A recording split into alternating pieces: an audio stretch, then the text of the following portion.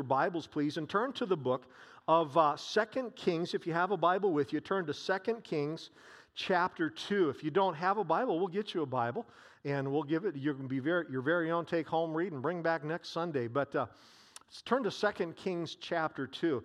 The Bible that you hold in your hand, either print or digital, the Bible that you hold in your hand is absolutely full of miracles. From the very beginning until the very end, it is full of miracles. By that, I mean supernatural demonstrations of God's power. All the way back to the very book of beginnings, the first book of the 66 books that include all of the entire Bible, 66 books, all the way back from Genesis, the first one, to the book of Revelation at the very end. All of them, there's miracles, not, I wouldn't say in every page, but there's one kind of miracle or another throughout this book. It is a book of miracles. Start with a miracle. God spoke everything, into existence. That's miraculous. And at the very end, we see the creation of a new heaven and a new earth, and the resurrection of all those people who have served Christ and surrendered their lives to Christ throughout time. They're going to be gathered. That's miraculous. And so you see this throughout. Now, the miracles in the Bible, most miracles recorded in the Bible are recorded in, or categorized rather, in 5 different areas. Now, this isn't real main to the message here, but just by way of information, miracles throughout the Bible are recorded in, categorized, and can be categorized in 5 different ways. First of all, miracles of provision, right? How God miraculously provides where people are fed or they are watered. We saw that last week. We saw that kind of a miracle, or somehow sustained. So we see miracles of provision.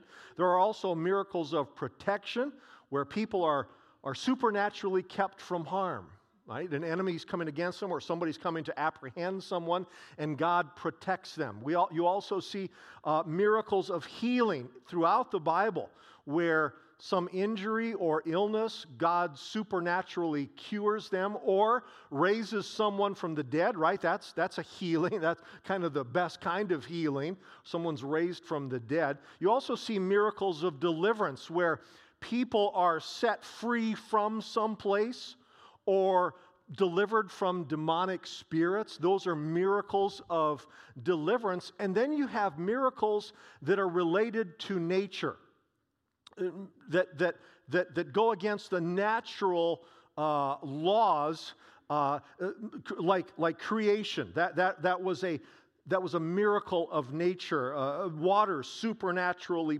parting, right? We've looked at that. Fire coming down from the sky. That's miraculous. Or the calming of a storm, where Jesus in the New Testament spoke to the storm, and it's still, that is a supernatural demonstration of God's power. In one word, we call it a miracle. And most miracles benefit people. Now, that's very important. That's what they have in common. Most miracles will benefit people. Somebody has a problem. God supernaturally demonstrates His power to them, and they end up better than they were at the beginning, or different, or set free. Something is better. So someone is benefited from a miracle. Well, here in 2 Kings chapter 2, it is very early in the ministry, the public ministry, the leadership ministry of this man named Elisha. Elisha, if you've been with us in some weeks here, we've been looking at him and his predecessor named Elijah, similar sounding name, but a different person. And we've seen how God has really used these people named Elijah and then Elisha in supernatural ways. God has used them. And again, we've looked at many of these here. And God has already, at this point, even though it's very early in Elisha's leadership role, in Elisha's ministry, as the premier prophet, mostly to the nation of Israel, God had already used him in 2 miracles, even at this point. The first one was when he parted the waters of the Jordan River. We looked at this a couple of weeks ago, and how Elijah, having just gone up into heaven, his cloak falls down. Elisha goes over, picks it up, walks over to the Jordan River, hits it, and God miraculously parts the water, and they walk across on dry ground. Very similar to the last miracle that God used for Elijah. And then the second miracle that God used him in was the healing of the waters back in this place called Jericho. The waters were bitter. It was hurting livestock, hurting people, probably killing plants. It was destroying, making it a desolate area. And God used him miraculously to heal these waters. And we looked at that last week, by the way. And let me just add this without preaching last week's message. If you weren't here, seriously, you need to listen to it and just receive what God has for you through that message from God's Word. It's available, but I believe that God has not only healed waters back in Jericho a long time, but He's healed some bitterness in many of you. Glory to God for that. And so we saw that last week, that second miracle. It was a miracle of healing or a miracle of provision, both. The third demonstration of God's power associated with Elisha, it doesn't seem to fit into any of the 5 categories that I mentioned a few moments ago.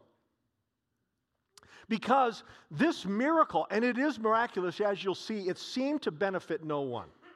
I mean, it was not a case of, at the end of the story, people are better off than they were at the beginning.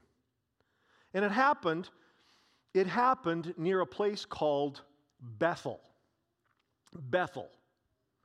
Now, before we read the text, there's something that you need to know about this place called Bethel. While it was initially a place where God met with man, you can read about it in the book of Genesis, how Jacob, one of the great patriarchs of the Jewish people, how he had a dream, and when he woke up the next day, having met with God, he puts up a stone that he had been resting his head upon, and he anoints it with all oil, and this is where he met with God.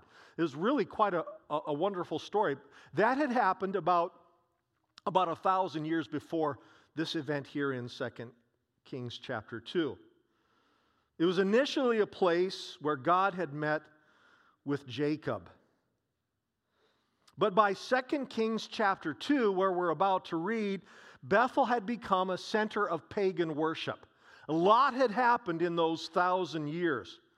Because about 100 years, there have been a number of things that we could trace back, but one really significant event about 100 years or 1 century before this occasion happened when a man named Rehoboam, he was king, a man named Jeroboam, who was an idol worshiper. Jeroboam was an idol worshiper. He created 2 golden calves. Now, it takes just a little bit of explanation. You go, what's the significance of that? Well, you remember back again in the book of Exodus where the people would wander from God and they created a golden calf. Remember that? And God's judgment came. Well, it's really amazing how things repeat themselves, because now, centuries later, this king named Jeroboam, who was pagan himself, creates these 2 golden calves. He puts one far north in the farther northernmost part of his kingdom in a city called Dan. He places this other golden calf in this place called Bethel, in the southern part of his kingdom. And he says to the people essentially this: you don't need to go all the way down to Jerusalem to worship God in the temple there. He says, let's just stay here in our territory, and you can worship God up in Dan. We've got a nice statue, a nice golden calf up there. And we've got one here in the southern part, so you don't have to go very far. You can just worship God right here. That's what had happened here in Bethel. Told them, worship God here. Now, you need to know that for what happens here. That's very important to understanding what is about to happen here in this text. 2 Kings chapter 2, verse 23 reads this way. From there, Elisha went up to Bethel, right? So this is a center of worship. And as Elisha was walking along the road, some youths came out of the town, and they jeered at him. And this is what they said: "Go on up, you bald head. Go on up, you bald head." Now, you can imagine this, right? This guy's walking along. All of a sudden, we know that there are a number of them from later on. A number of them come out of the city and they begin taunting him, jeering at him. "Go on up, you bald head. Go on up, you bald head." Now, a very careful reading of the text will reveal one important thing. Elisha was probably bald. How many of you got that? If you study the Hebrew, it's there. He was probably bald. Now, Elisha was not very old at this point. Some say maybe he was in his late 20s or 30s. He would live for about another 50 years. So his baldness, it was probably just he was genetically predisposed to baldness. And they're taunting him. These young men, there's a bunch of them. They'd come out of the city, and I remember what it was like to be a young man, and sometimes you do things, say things, act certain ways when you're in a crowd, right? A gathering of young men can be a really wonderful thing, or it can be a really dangerous thing. This was a dangerous thing because I don't know if they were maybe just a little bit more loose with their words because they were in the presence of others and young men trying to maybe prove something. I don't know, but we know what the young men did. We know what the young men did, but let's read what Elisha did. It says, verse 24, Elisha turned around, looked at them, and called down a curse on them in the name of the Lord. And then 2 bears came out of the woods and mauled 42 of the youths.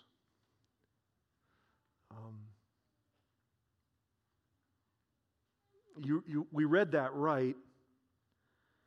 He called down a curse on them in the name of the Lord, and it implies immediately 2 bears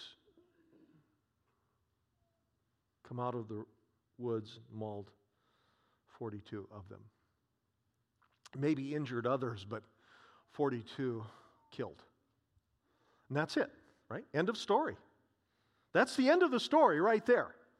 Elisha's third miracle is very brief, and you have to look at this and you go, why is that even there? I mean, I'm not questioning God's word, but I mean, that would be a natural reaction to somebody reading through this for the first time. They're plowing through 1 Kings, and it's great stuff, and then get into 2 Kings, and you're going, why is that there? It's just 2 verses. What's with that? Does that have a purpose? Well, here's the thing. It's the Word of God. Yes, it has a purpose. There's not a line in this book that is there by mistake. It's there for a purpose.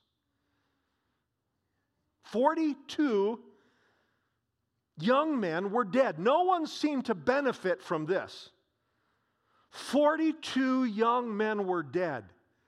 You know, as I was studying this text, I thought, I got to put myself in this position. How would I feel when word came to me as a father now?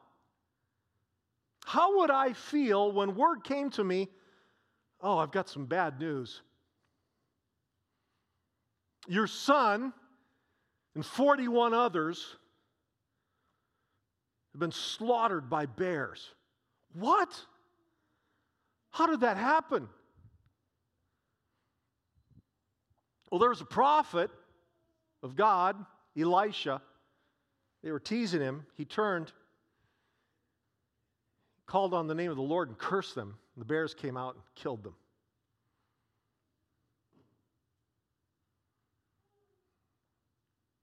Now, there may have been some siblings in there, but there's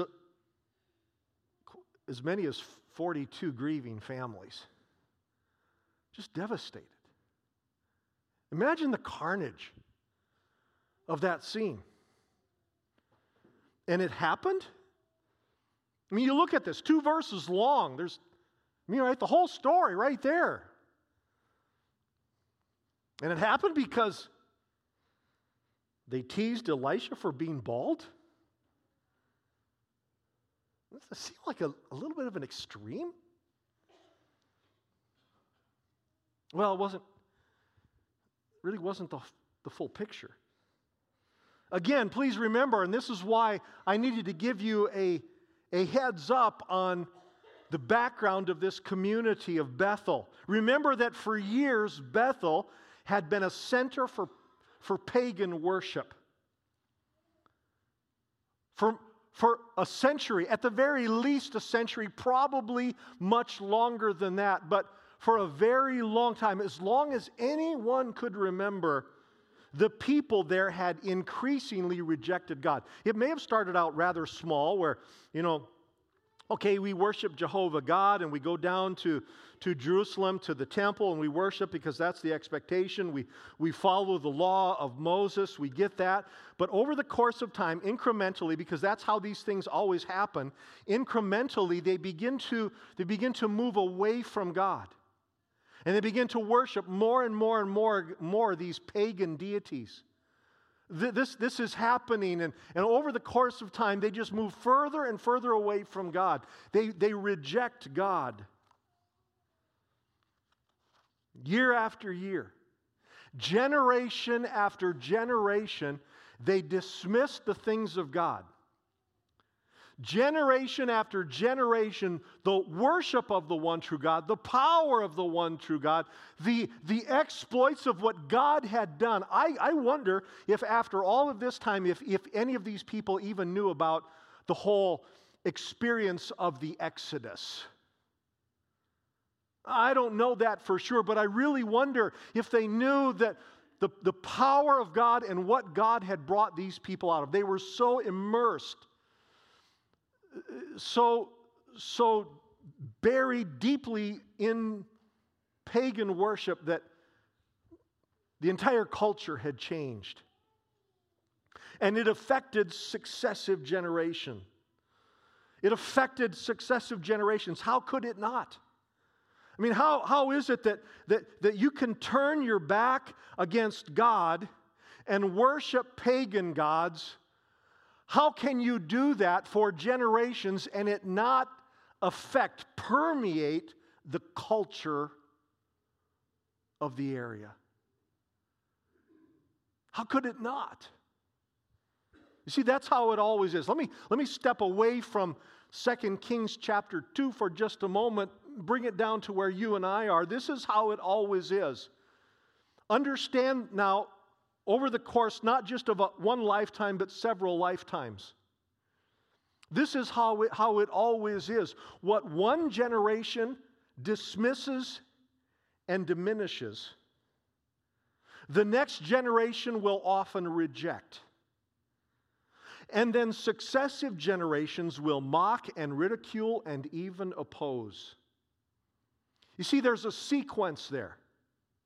If one generation, let me describe it this way. If one generation worships Jehovah God, if one generation in our time, if they understand, of course, Jehovah God revealed in the person of Jesus Christ, if one generation serves the Lord Jesus Christ and fails to adequately pass it on to the next generation will diminish and eventually dismiss the things of God because they will not have it firsthand. And the next generation will mock the things of God. And the next generation could even come to the point of opposing the things of God, fighting against the things of God. That's how it can happen. And sometimes it doesn't happen in 3 or 4 generations. I have seen it happen. Some of you have perhaps seen it happen within 1 or 2 generations. Some of us can look at our own family. If you know your family history, I know my family history. And I know what God did in my family 2 generations before me. But I can look around and I can see how now some in my generation, cousins of mine, see, it was our grandparents that came to faith in Jesus Christ.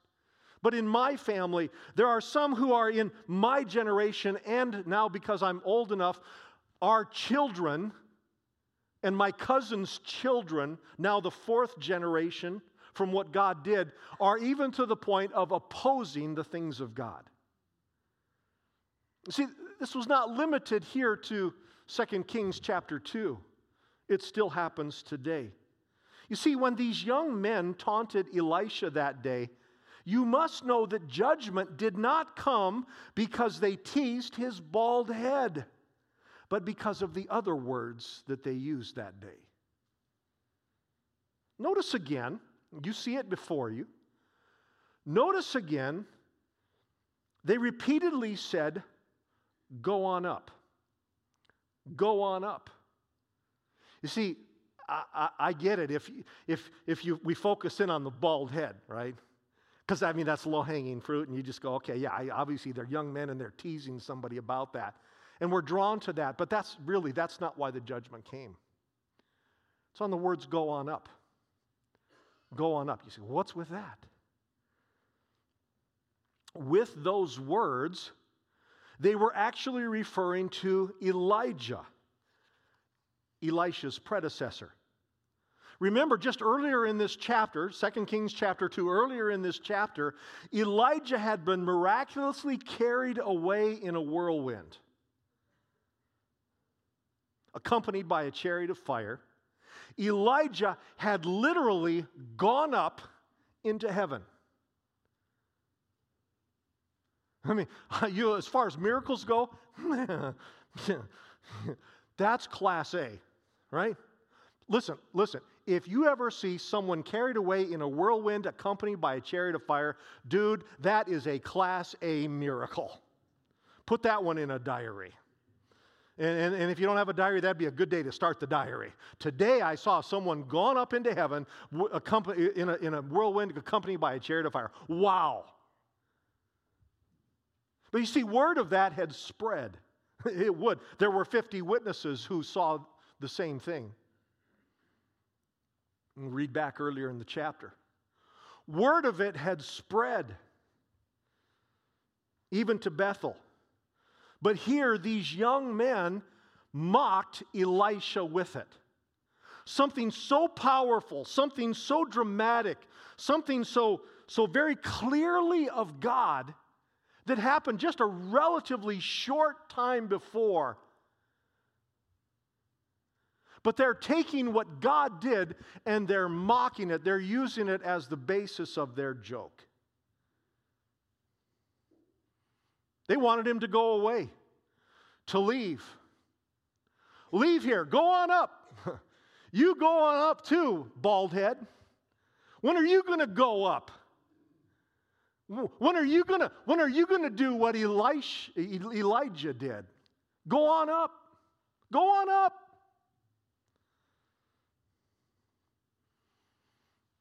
Now, I doubt they knew Elisha. He hadn't really been in a leadership role for very long. I doubt that they knew really much about him. It had happened, the miracle that happened in Jericho, just recorded just before this, I don't even know if word of that had gotten there yet. They hardly knew Elisha, but they had contempt for Elisha. Isn't that remarkable? They didn't even know this guy, but they had contempt for him. And they had contempt for him because they had contempt for God and for the works of God. This happened in Bethel. This happened in Bethel. It wasn't just the meanness of some young men, but it was because of what preceded it. What resulted was horrible. It was sudden, and it was swift judgment. Again, when I study Scripture, I wonder things, right? And when I read this story, I wonder if when people heard about it, when the people of Bethel or other communities, when they heard about it, the carnage that had happened that day, I wonder if they said something like this: how could a loving God do such a cruel thing? How could a loving God? He called on the name of Jehovah and the bears came out? How could a loving God do something like that? And how many times in the centuries since then, when people have read this brief account, two-verse account, have wondered the same thing? Those poor boys. How could God do that? But the thing is, if these were merely the impulsive actions of a man with a bald head and thin skin, well, that would be a question worth pondering. But the tragic reality is this: a generation of young people suffered because the generations before them dismissed and rejected the one true God. That's the message of this two-verse story. A generation of young people suffered because the generations that went before them increasingly dismissed and despised and rejected the one true God. Don't ever read this story again and just go, the bears came because they teased the bald-headed man. It's not it. God's not to blame here. Elisha's not to blame here. The bears are not to blame here. It was one generation after the next, after the next, after the next that rejected the things of God. And then judgment came. Now you look at this and you go, oh man, this is hard. And you may think this is Old Testament, right? This is Old Testament stuff. That's kind of how God operated back then. Mercy was not in great supply. Oh, you couldn't be further from the truth. But this kind of thing happened in the New Testament as well. You may think that things were different then, but what about this? What about Acts chapter 5, where it records how two people were struck dead when they tried lying to the Holy Spirit? See, let me just explain here briefly. The people in the majority of the book of Acts, which is the history book of the early church, they're in the same time frame as we are. Jesus died on the cross, rose from the dead, and then in the second chapter of Acts, the book of Acts, it records the Holy Spirit coming. We are in that time. Just like those people in the book of Acts, we're waiting for Jesus' second coming, just as they were. Jesus was no longer around in physical form. His Holy Spirit now was working in the world, just as He is no longer here in physical form, but His Spirit continues to work today. And so what happened to them can happen to us. Again, Acts chapter 5, two people struck dead because they lied to the Holy Spirit. In Acts chapter 12, it records a man who died a horrific method of death when he accepted the praise of people who called him a god. And instead of giving glory to God, the Bible says worms ate him from the inside out. That's New Testament. Or how about 1 Corinthians chapter 11, where it says some people who claimed faith in Christ had become sick, and some had even died because when they received communion, they didn't take it seriously.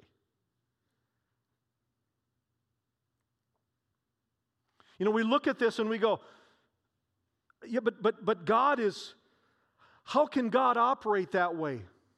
You know, we sang earlier, and it's absolutely true.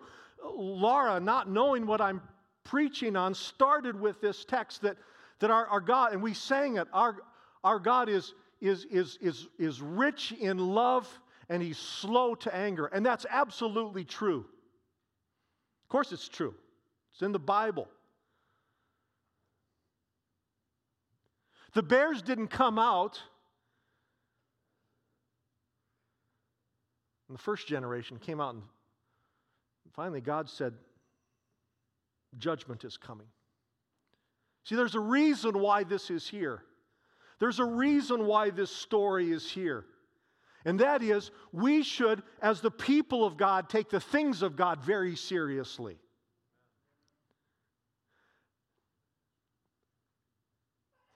That when the Word of God is, if it is, and it is true, then we must understand that it is not just advice given to us in these pages, but it is God's Word spoken to us as a way to live. That one of the most important things that we can do is to communicate the power of God, experience the power of God, experience a relationship with God through Jesus Christ, and then do everything we can to pass it on to the next generation, and the next generation, and the next generation. But let me tell you what happens today. When one generation says, whatever. I've heard this one. And if it's you, I'm not quoting you. I've just heard it so many times, I don't even know who's said it. But I've heard people say this. I've heard parents say this. You know what?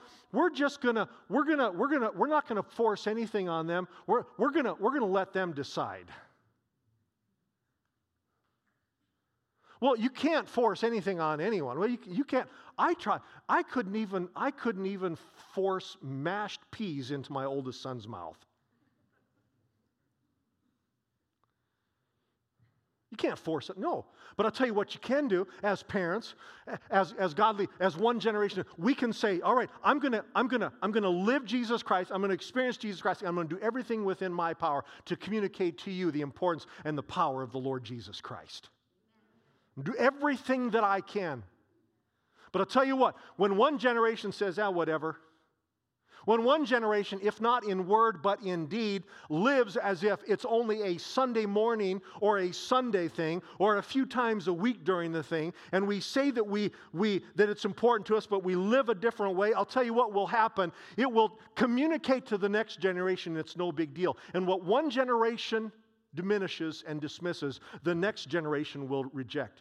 And I promise you, the next generation after them will come to the point where they will mock even what happened. Oh yeah, I had a grandma like that. I had a grandpa like that. Yeah, they were kind of a religious fanatic.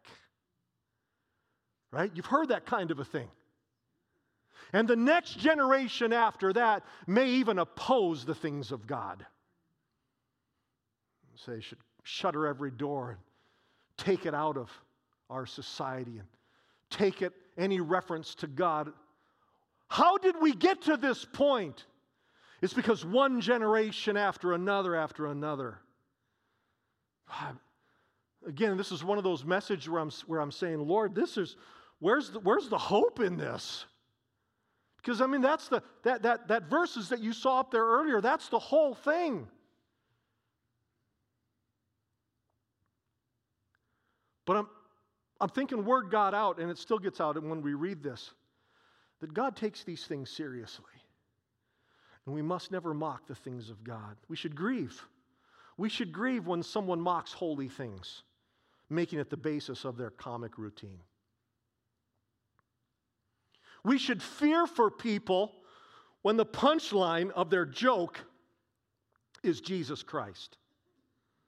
We should cringe when someone mocks a manifestation of His Holy Spirit. We should be appalled when someone misuses God's name or twists Scripture to manipulate other people or to advance their own cause. Because we're taking lightly the things of God. More than anything, we should be alarmed and moved and deeply challenged when we see people around us dismissing the power of the one true God.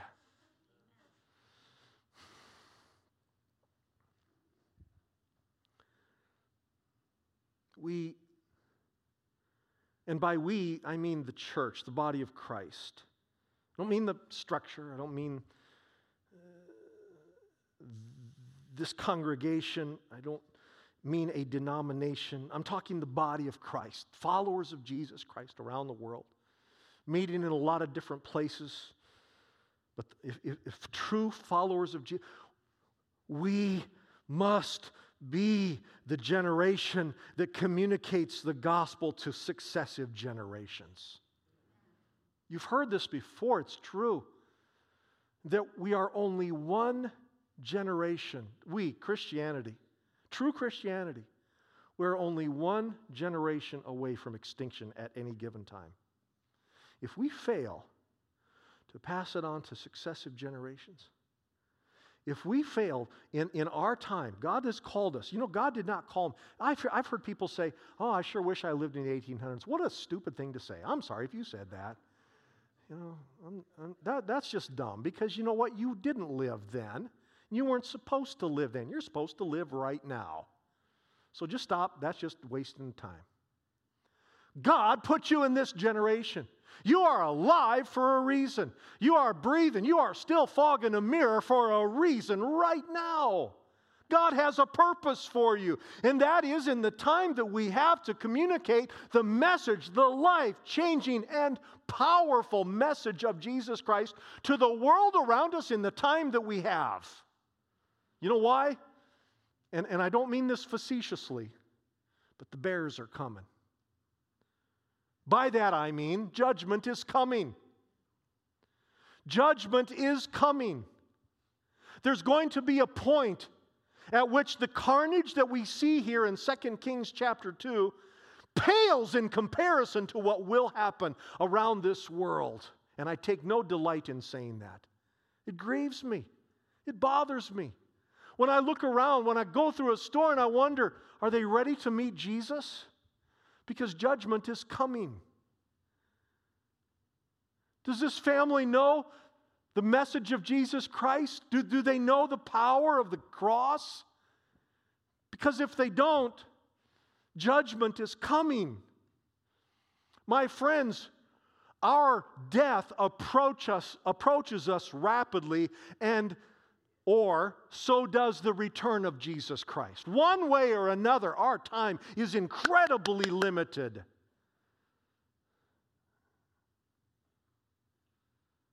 It's why we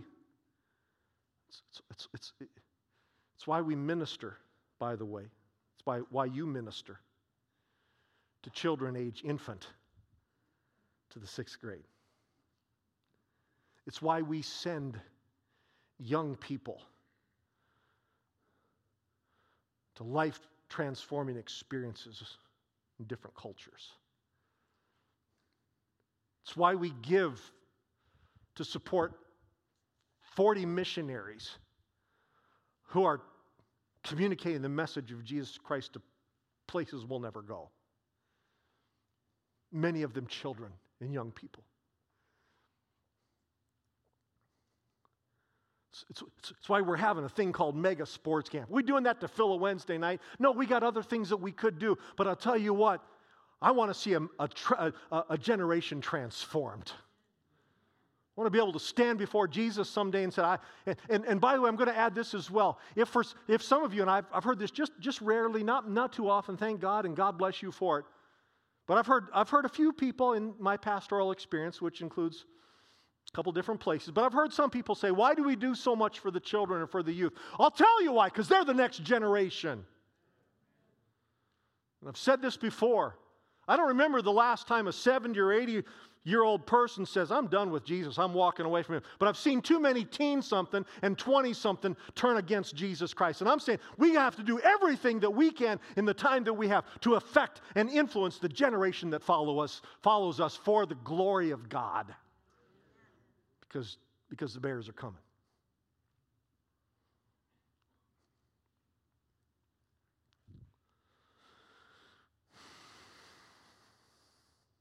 I love my country, and I like my culture. I mean, I'm familiar with it. But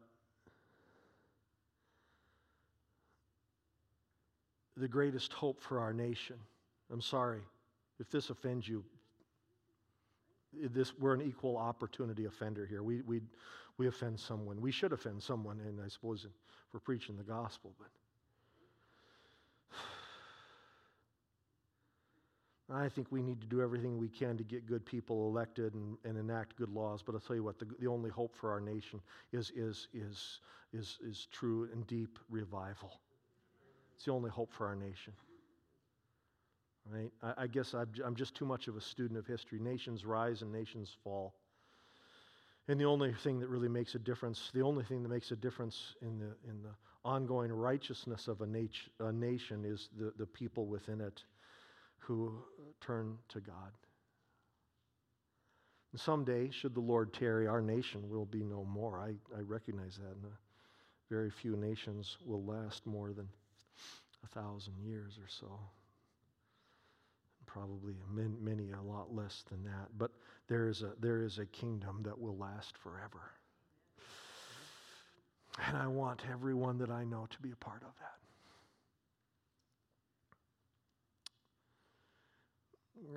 We're going to close this way. Lana, would you help me on the piano? Thank you, my dear friend Lana. I just want us to, right where we are, just make an altar of prayer. Again, these altars are going to be open, but I want to speak particularly to those who are parents and grandparents. Let me just a personal thing here. Many years ago, when I first became a father, I remember praying, God, give me enough time to influence my children to follow you. I prayed that. I said, God, I've heard a lot of people that have died and they weren't able to influence their children for Christ. I said, I remember praying, God, just give me enough years till they're maybe 15. The youngest is 15 or 16. Just give me enough years so that I can see my children serving Christ. Well, my kids are raised now and they're serving Jesus, and I'm so grateful for that. Many of you had a part in that as well. But I've kind of gotten to the point now where, I announced a few weeks ago where now my prayer's like this: oh God, give me enough years. I want to influence my grandchildren. That's fair, isn't it?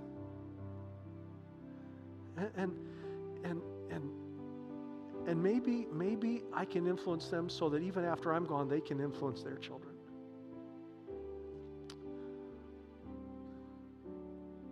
I'm concerned for the generations that follow me, and I think you are too. I don't want swift and sure and deadly judgment to come. I know some of you have children. Right now they're not serving the Lord, but we're going to pray for them right now. Some of you are just starting this parent thing, and boy, I tell you what, live Jesus. Trust Jesus. Show your kids Jesus. Show them Jesus. So that next generation will then say, I know Jesus. You say, well, I don't have any children. Yeah, well, you're still a person of influence. You have a greater influence than you realize. And I want you to pray for the next generation, right? Not only for the current one, but the people that we're reaching. Yes, there's still time, right? There's still time for anybody that you know. If they're still breathing, there's still opportunity. But judgment is coming, so I want you to look at them that way. They're not just that person that I work with, live near, study with. They're a person who's going to live together one place or another. And judgment is coming. But God made a way through his son Jesus, who died on a cross and rose from the dead to give us new life. And that's what we're all about. Would you stand with me, please? Would you fix in your minds faces of your children, your grandchildren? While you cannot see their heart, you have a pretty good idea of where they are with the Lord. Some of you may even be praying for generations that are yet unborn. I want you to picture in your mind the faces and the names of the people over whom you have tremendous influence. It may be a niece, a nephew, it may be a friend, it may be a neighbor, it may be someone that you've mentored, it may be someone that you employ.